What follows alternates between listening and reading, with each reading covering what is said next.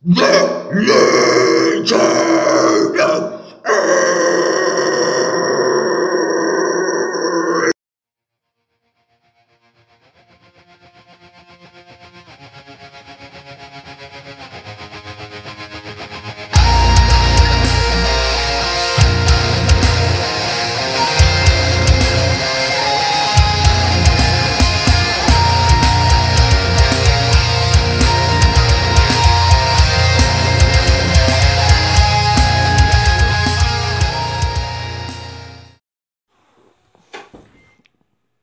Good evening, brethren. Welcome to the Legion of Ally podcast. I'm your host, Scoty SheepWolf Sunfall. I hope you have a badass and blessed week. Many thanks to you for spending your Tuesday night with the Legion of Ally. Tonight's episode is part 10 of the Defending God Evangelism tract. As always, it's open prayer.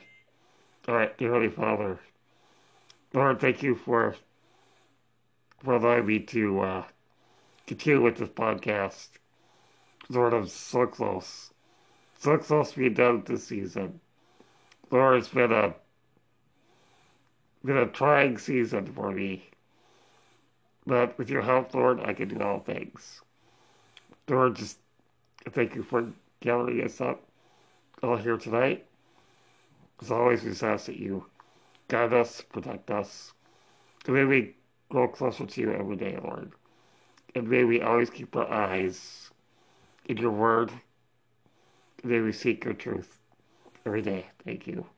In the name of Yeshua, I pray. Hallelujah. Amen.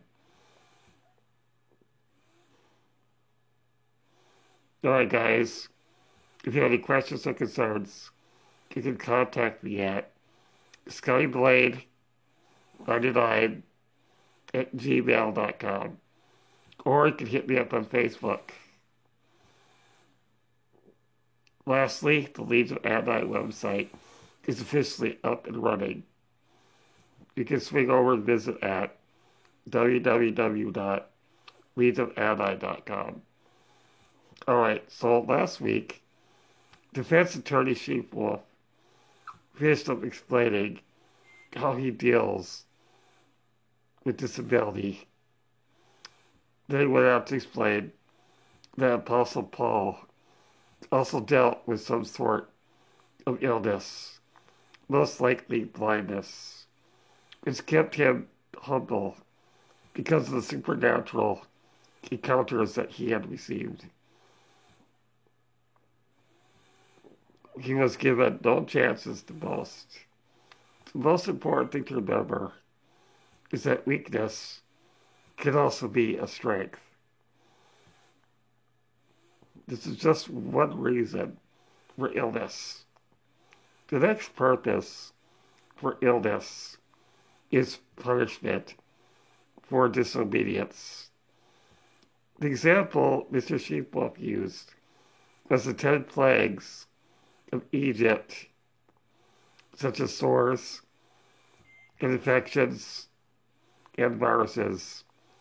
The reason why God did that to Egypt was because Pharaoh refused to give the Israelites their freedom. Having slaves seemed more important to him than avoiding the wrath of God.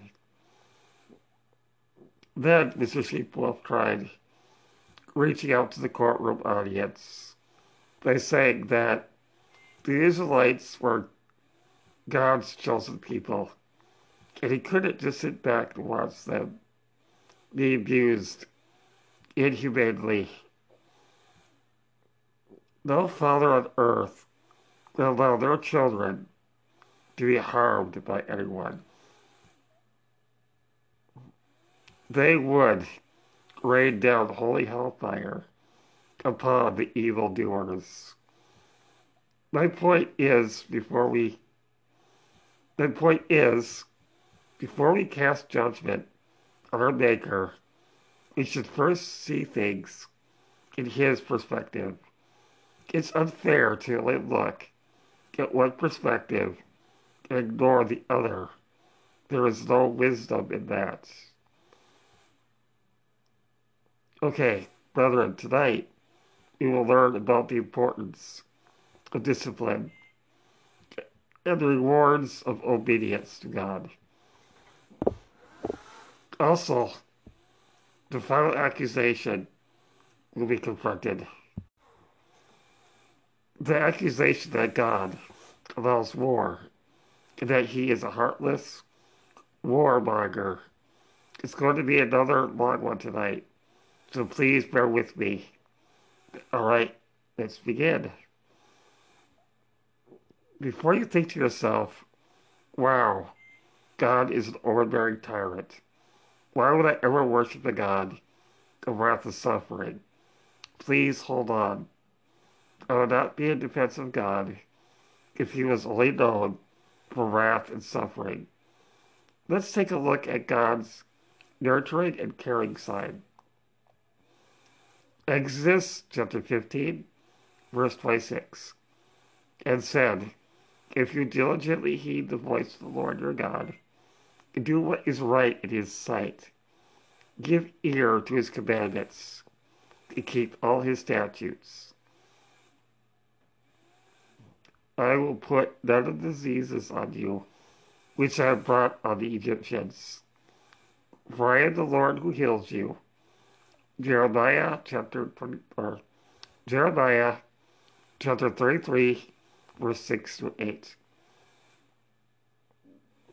Behold, I will bring to it health and healing, and I will heal them, reveal to them abundance of prosperity and security.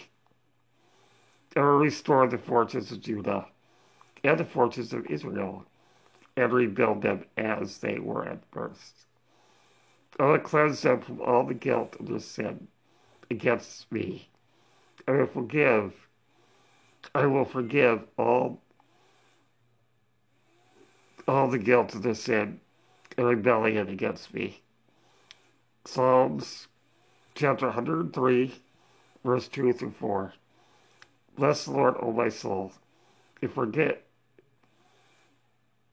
not all his benefits, who forgives all their iniquity, and who heals all their diseases, who redeems your life from the pit, who crowns you with steadfast love and mercy. Deuteronomy chapter 32, verse 39. See now that I, even I, am he, and there is no God beside me. I kill and I make alive. I wound and I heal.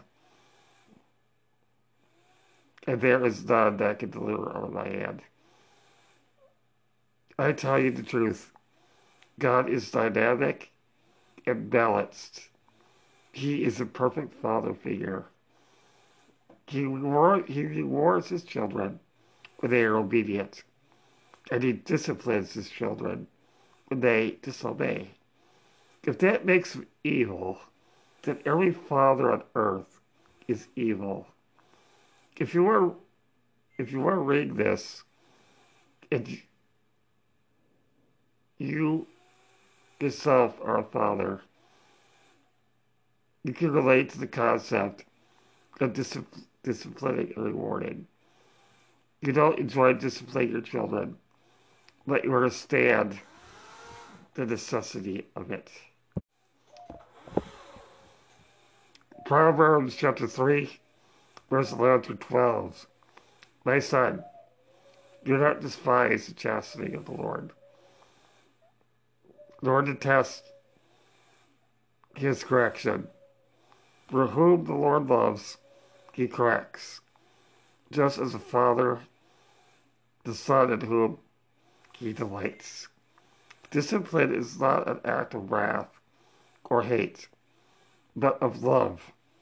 Children need to be taught boundaries for their own good. Discipline protects them in the end. It also builds up character and morality, because discipline teaches righteousness.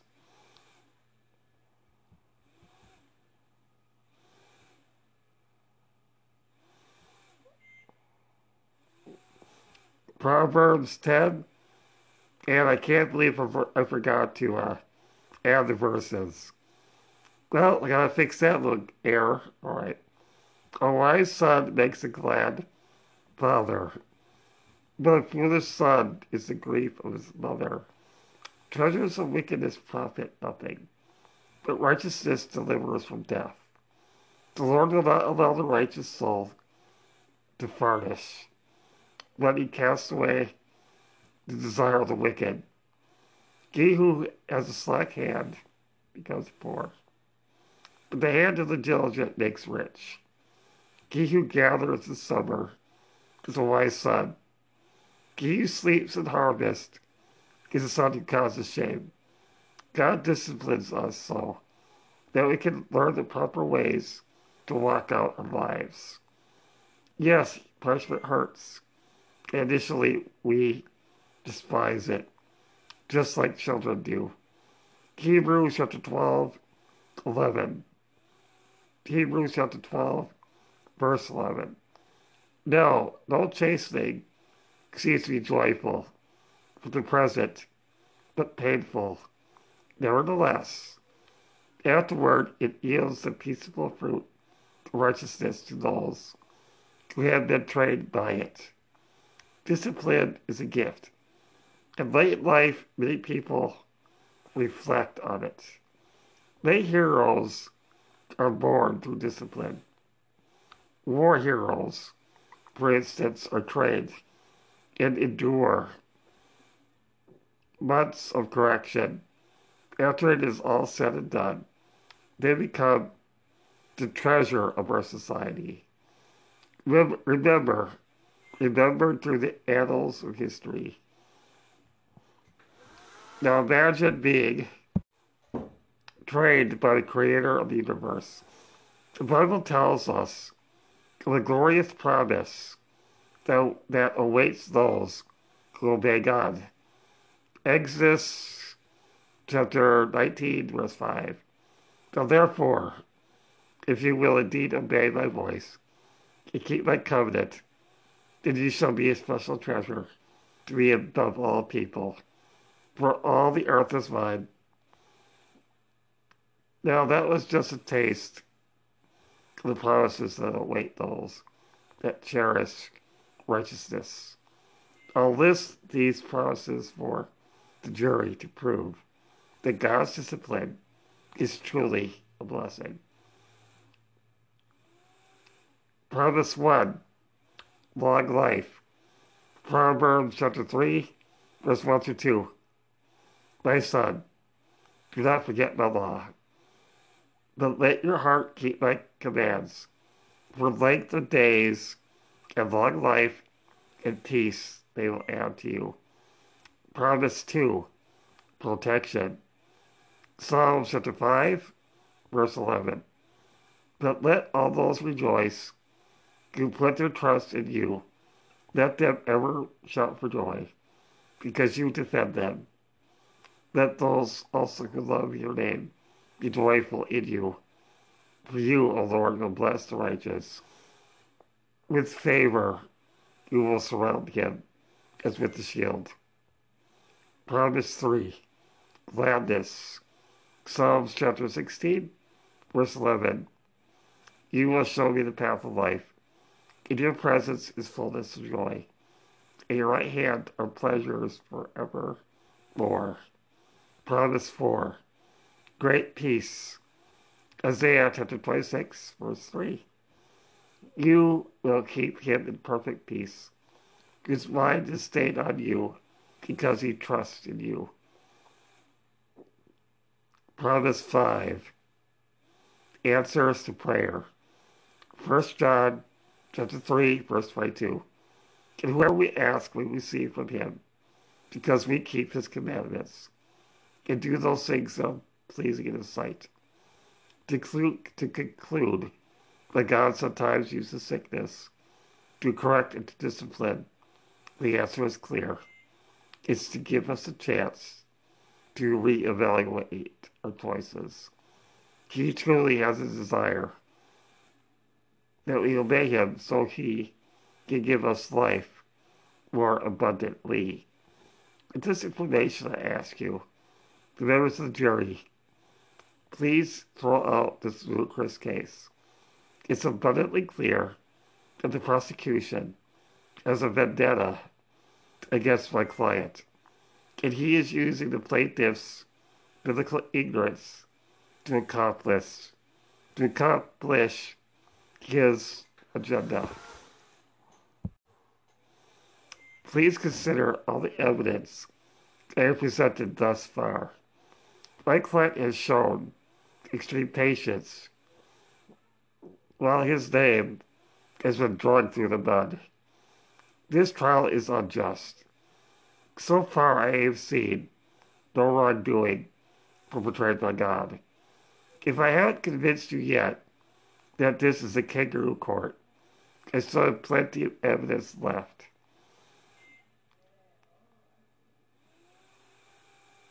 Let's continue. So we've learned about 2 reasons behind why God allows sickness. 1, it can be used to increase someone's humility and increase their spiritual growth. 2, it can be used for correction and punishment. There are still two more reasons for sickness and disease left for me to cover. If you observe the world around you, you will notice that death, illness, and poverty is a universal fact. In truth, there is an explanation for all of it, and that explanation is sin. If we read the first book of the Bible, Genesis, we will discover that death is introduced into the world by the first of mankind, Adam and Eve. My client witnessed that tragic event firsthand. He warned Adam and Eve, if they would have just heeded the warnings, all the tragedy and heartache we endure today could have been avoided.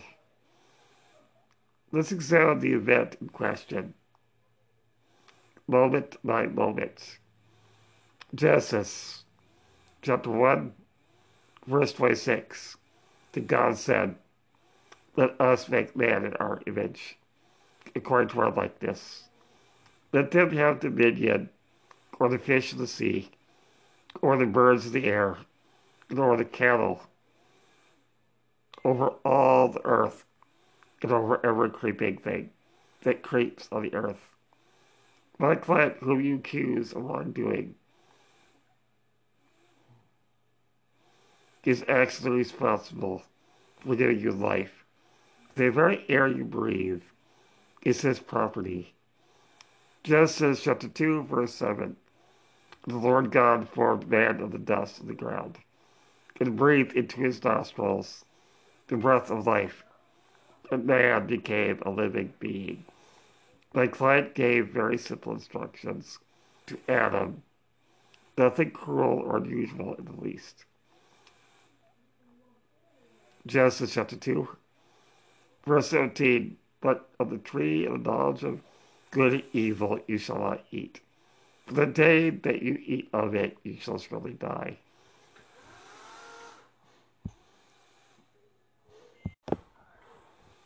At first, God's orders were followed and honored. But thanks to concern for the worst, eventually my client became sympathetic and concerned for Adam, because he was working in the garden and tending to the rest of creation without any help. My client showed great love and care concerning the physical and mental well-being of Adam. In response to this injustice, God decided to get Adam some much-needed assistance. Genesis chapter 2, verse 21 through 22. And the Lord God caused a deep sleep to fall on Adam, and he slept. And he took one of his ribs and closed up the flesh in his place. Then the rib which the Lord God had taken from man, he made into a woman. And he brought her to the man. The woman who was made, we know her as Eve, the mother of all living. Out of great compassion, my client created women so that men wouldn't have to exist in complete solitude. We owe the defendant a thank you, but instead we put him on trial. This has been the most perverted act of injustice I've ever witnessed in my 17 years of experience.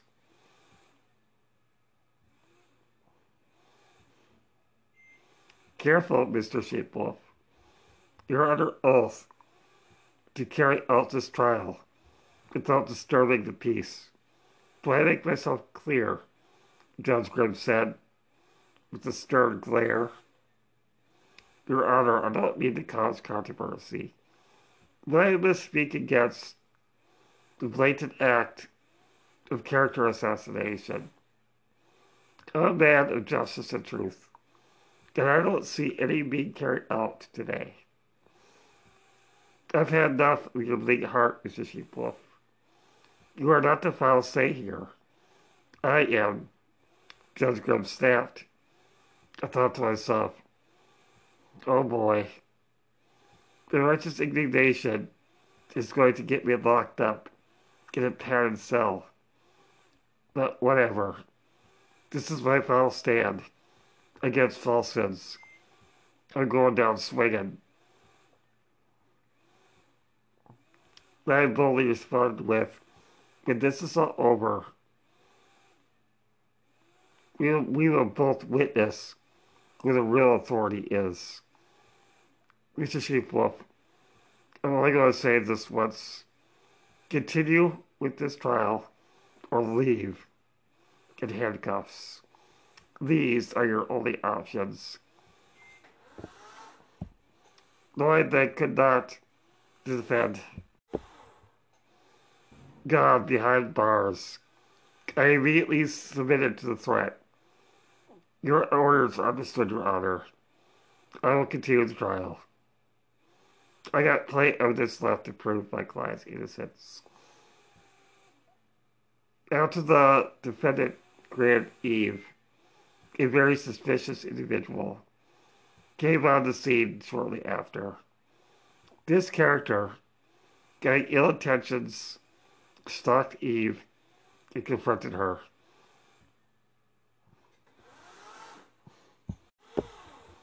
Genesis chapter 3, verse 1 through 5. Now the serpent was more cunning than any beast of the field which the Lord God had made. And he said to the woman, as God indeed said, you shall not eat of every tree in the garden.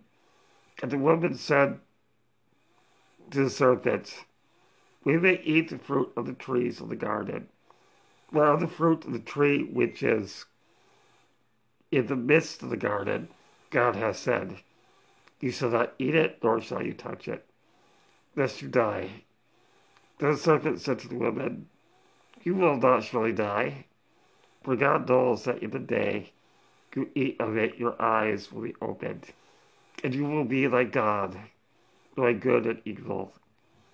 It's because of this event that sin entered into the world, thus placing all mankind in their curse. This is the reason for much of the suffering in the world. Genesis chapter 3, verse 17. Then to Adam he said, because you have heeded the voice of your wife, and have eaten from the tree of which I command you, saying, you shall not eat of it, cursed is the ground for your sake. In toil you shall eat of it all the days of your life.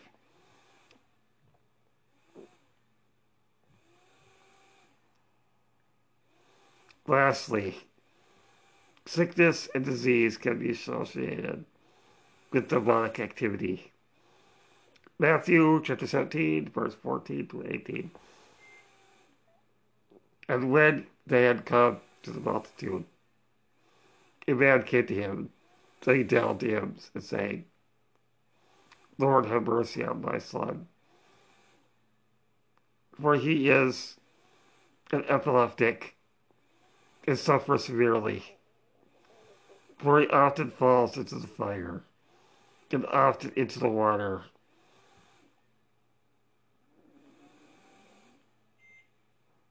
So I brought him to your disciples, but they could not cure him.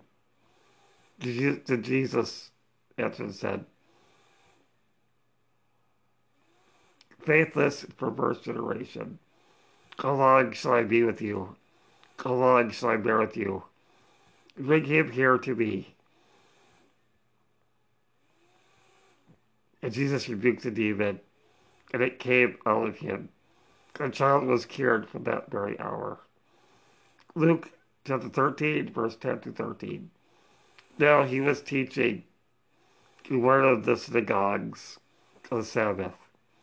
And behold, there was a woman who had a spirit of infirmity 18 years. It was bent over and could in no way raise herself up. But when Jesus saw, he called her to him and said to her, Woman, you are loosed from your infirmity. And he laid his hands on her, and immediately she was made straight and glorified God. To sum everything up, God sometimes uses sin or Satan to inflict physical suffering, even when suffering isn't directly from God. He will still use it according to his perfect will. Though it is undeniable, God does intentionally allow or cause sickness to accomplish his sovereign purposes. I know this is hard to fathom. The suffering can benefit us in the long run. There's a great passage in the book of Psalms that explains benefits of affliction. Psalms 119, or Psalm chapter 119, verse 67 through 71. Before I was afflicted, I went astray, but now I keep your word. You are good and do good. Teach me your statutes. The proud have forged a lie against me, but I will keep your precepts with their whole heart. Their heart is as fat as grease. But I delight in your law. It is good for me that I have been afflicted, that I may learn your statutes. So you see, it instills obedience, and it teaches us to follow the path of righteousness. Honestly, this is no different than a parent disciplining a child. Yeah, the punishment hurts, but it helps the child in the end. Suffering from illness sucks, don't get me wrong, but it will make us stronger. It shouldn't make us lose faith, because the prize makes every bit of suffering worth it. What's 70 years of suffering to eternity? It's a walk in the park. The reward is astronomical. Bring on the suffering, I say. Now, members of the court, this accusation of my client just indiscriminately handing out sickness and disease is just plain ignorant. This is a very complex concept that requires an unbiased look and a deep study of the scriptures. The plaintiff, and atheism in general, only has placed God and Christianity in a negative light. Yet, without even considering the totality of Scripture, how, how can you come to a proper conclusion when you're missing 50% of the information? If there are any atheists in this audience, I beg of you, seek out all Scripture, and you will learn unforgettable truths. Your Honor, may I speak once more with the plaintiff? I asked Judge Grimm, you may, Mr. SheepWolf, if I sense any disrespect towards this trial or my authority, I'll enter defense.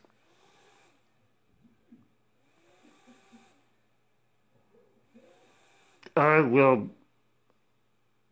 Oh, it will be null and void. Got it? Grimm added. I nodded in agreement, then immediately turned to the prosecution. Of course, that displeased Mr. Penta, but we all know as I stopped caring about his feelings for some time now. That ship has sailed. Now that I reached Mr. Atheist,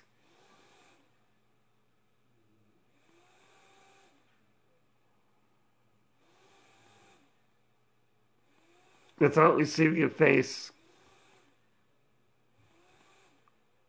full of bamboo spit, Mr. Atheist, I have nothing against you personally.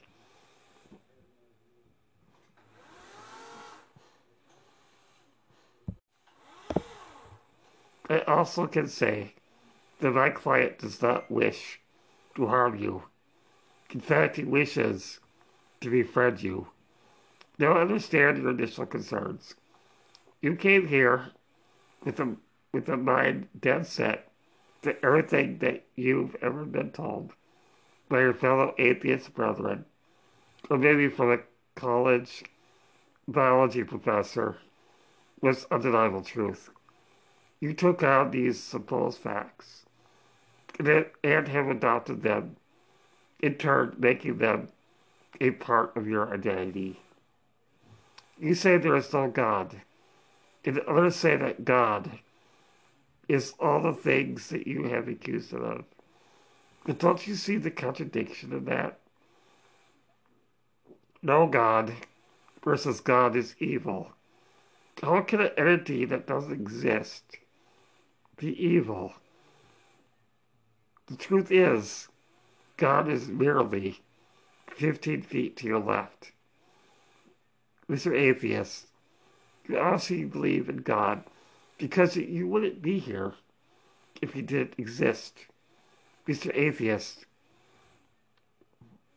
you are loved more than you could ever know.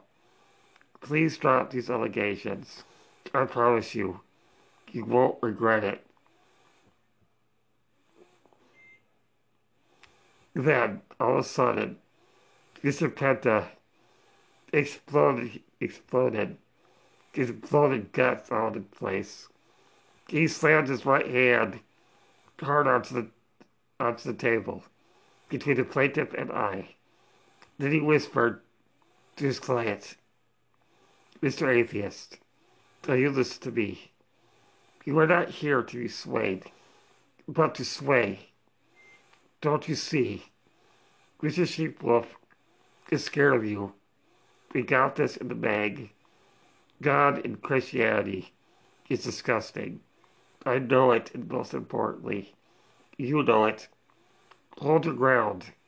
I demand it. You paid heftily for my services. Don't blow it.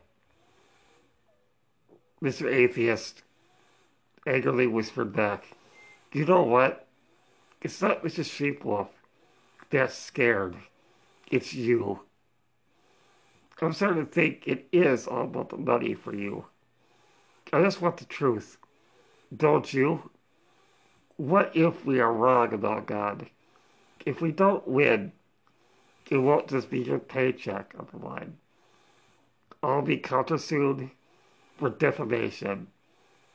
Hearing this, I took the opportunity to gain Mr. Atheist's trust and to show him that the one whom he accuses is not ruthless. He's not out to annihilate everything he sees.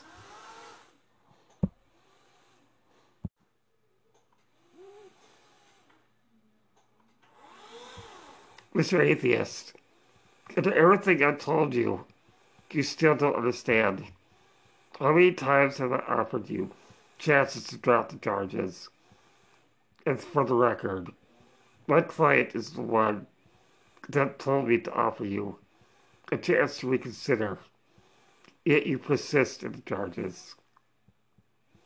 If my client is truly what you claim, why would he be reaching out to someone that wishes him and those that believe in him harm? Please give up this silly crusade. You're only hurting yourself in the long run. There's a great verse that might apply to your situation. Proverbs 28, verse 13. Whoever conceals their sins does not prosper, but the one who confesses or renounces them finds mercy. Andy, so you fear being countersued. I'm heartbroken that you think God is going to ruin you. Man plots and schemes vengeance, but God does not operate on the same plane. After all the things that you and Lucian have said during this trial, my client has kept his cool. Not one outburst has been acted out by him. I can't say the same for Lucian and I, for we are sickened by the nature of sin. As for you, you harbor great bitterness and hate towards the idea of faith. With that said, I beg of you, do not become a empty and pitiful man like Lucian. Alright, brethren, let's take a metal break. Tonight's feature soundtrack is titled Bones, and it's off of Gold, Frankincense, Myrrhs, Lace AP, Operation Takeover.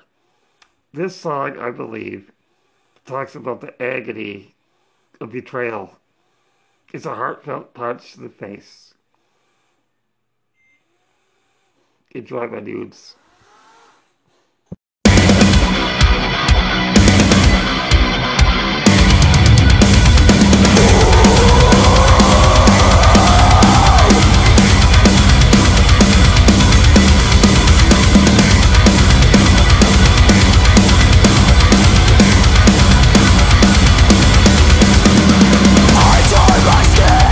Behind my eyes is the product of repeating your lies.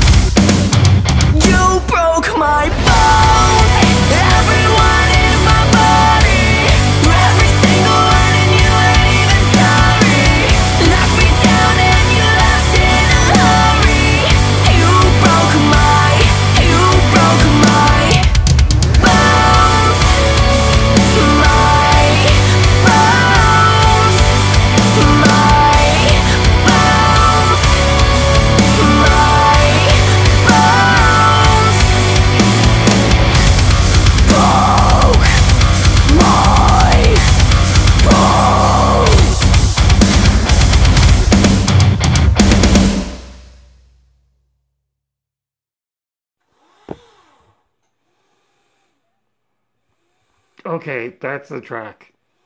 Now I must address your fellow accusation. This has been a grueling battle. I hate that it has come to this, but I am a warrior of the faith. I tried to reason fairly with you. I presented the evidence to you and the world. I had the best intentions for you. My goal was to soften your heart, to help you discover the written truth. Mr. Atheist, I'm walking away from you now. I wash my hands of you. I'm no longer responsible for your soul. Ezekiel chapter 3, 18 to 19. When I say to the wicked, you shall surely die, and you give him no warning, nor speak to warn the wicked from his wicked ways, to save his life. That same wicked man shall die, is iniquity.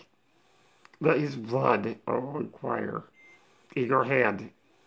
Yet if you warn the wicked, and he does not turn from his wickedness, nor from his wicked way, he shall die in his iniquity.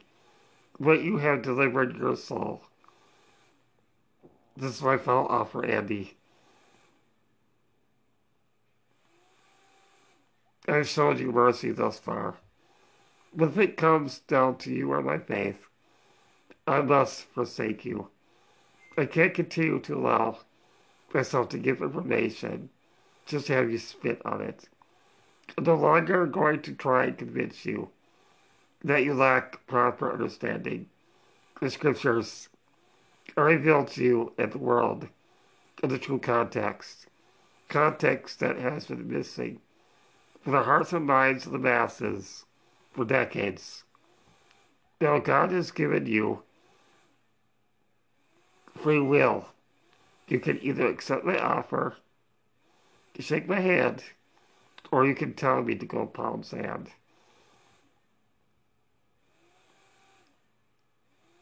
I won't lose any sleep over your decision, because I have already received my reward.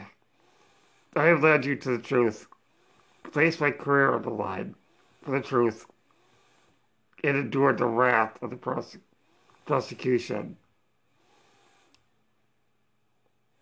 Not to mention, I nearly was escorted out the premises, yet I remained steadfast.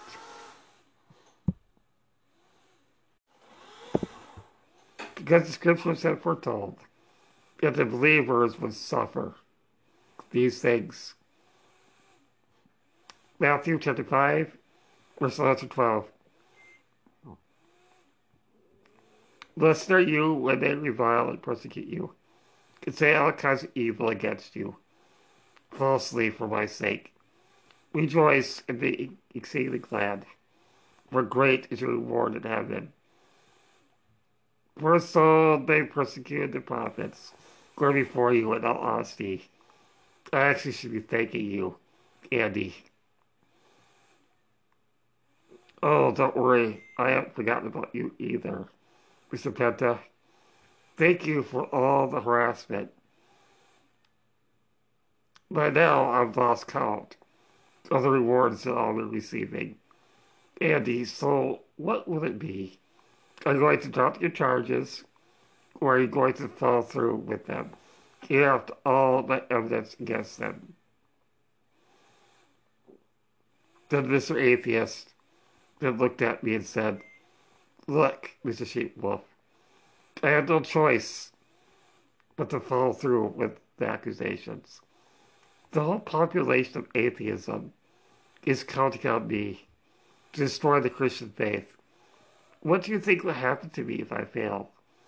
I cannot allow myself to surrender to your evidence, because if I do, all my friends and family won't think twice about disowning me.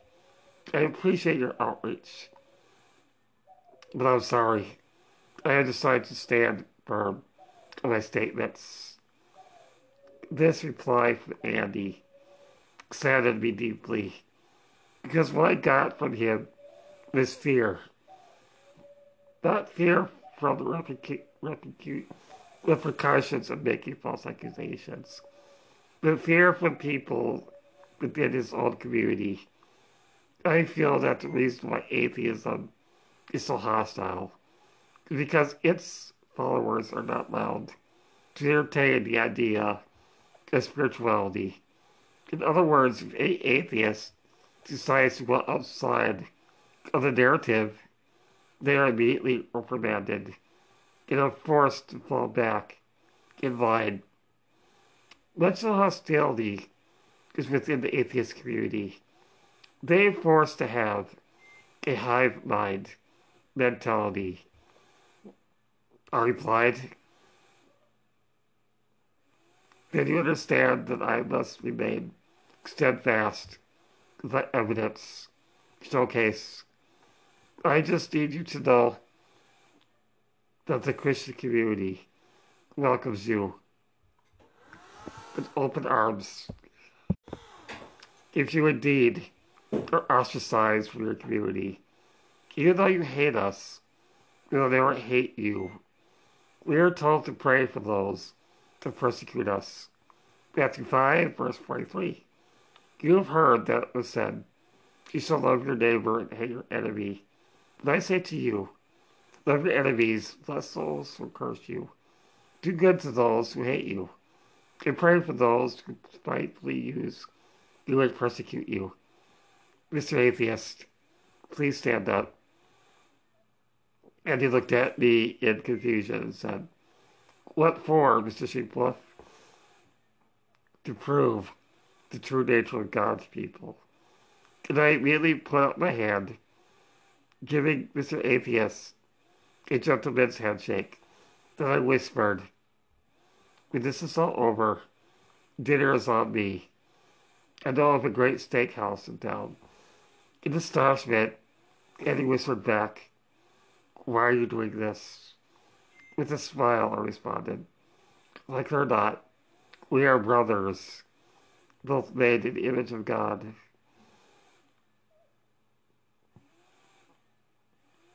Mr. SheepWolf, you've had long enough. We need to move on to the final accusation, Judge Grip ordered. Yes, Your Honor.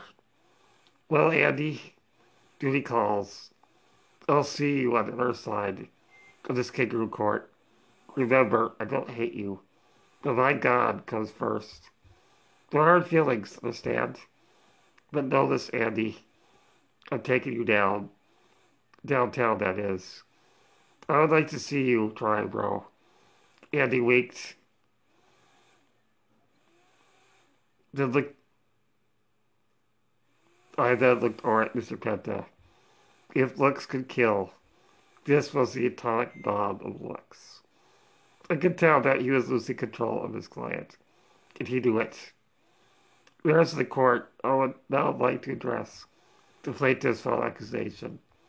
The accusation that my client loves atrocity of war. Let's begin.